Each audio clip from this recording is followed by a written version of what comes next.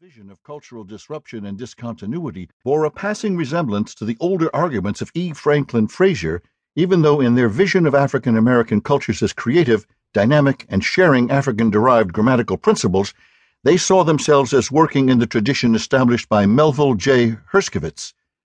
Unable to form speech communities, they argued, Africans abandoned their languages and devised creoles. Lacking priesthoods and temples, they improvised new approaches to the sacred.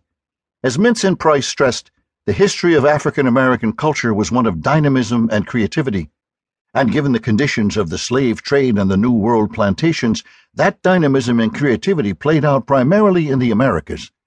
The result was a variety of hybridized regional African American cultures with an emphasis on the American.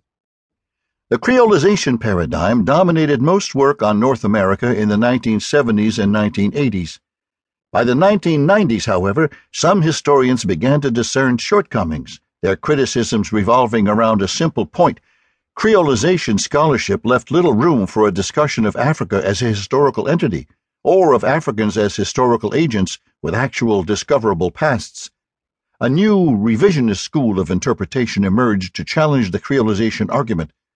The revisionists differed from the creolization theorists in significant ways.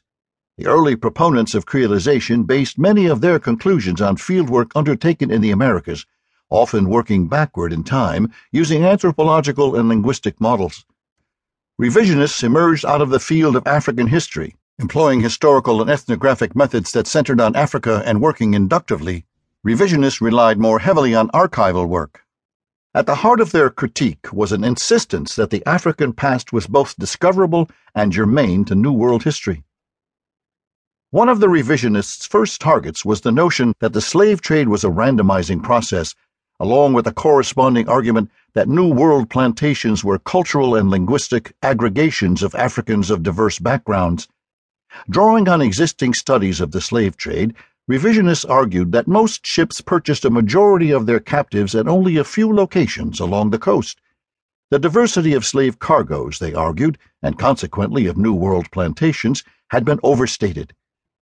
The revisionists' arguments found support with the release of the Transatlantic Slave Trade Database, TSTD-1, on CD-ROM in 1999, with the updated TSTD-2 version published online in 2008. TSTD-1 recorded approximately 75%, 80% in TSTD-2, of all the slave trading voyages that crossed the Atlantic. The data confirmed that many regions of the Americas received the bulk of their captives from only one or two African regions, and moreover that relationships between specific regions of Africa and America often persisted over decades, if not longer.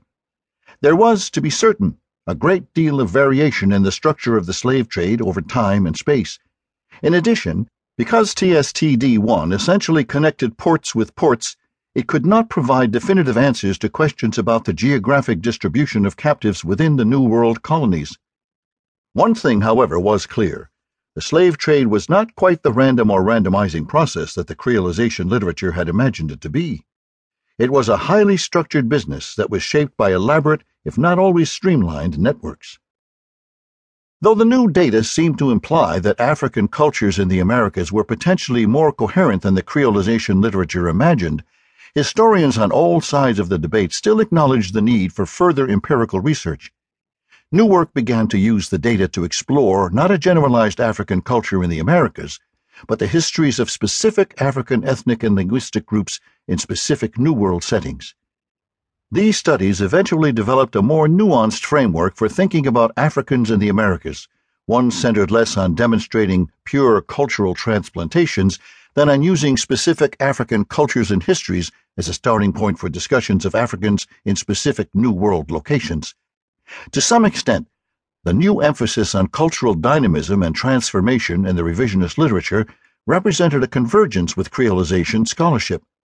Africans created new cultures and identities in the Americas, but out of specific African historical and cultural materials and at a much more gradual pace than Mintz and Price implied. At the same time, creolization scholars began to shift their focus from the Americas to Africa as the primary locus of ethnogenesis. Surveying the field in 2011, historians James Sidbury and Jorge Cañizares Esquerra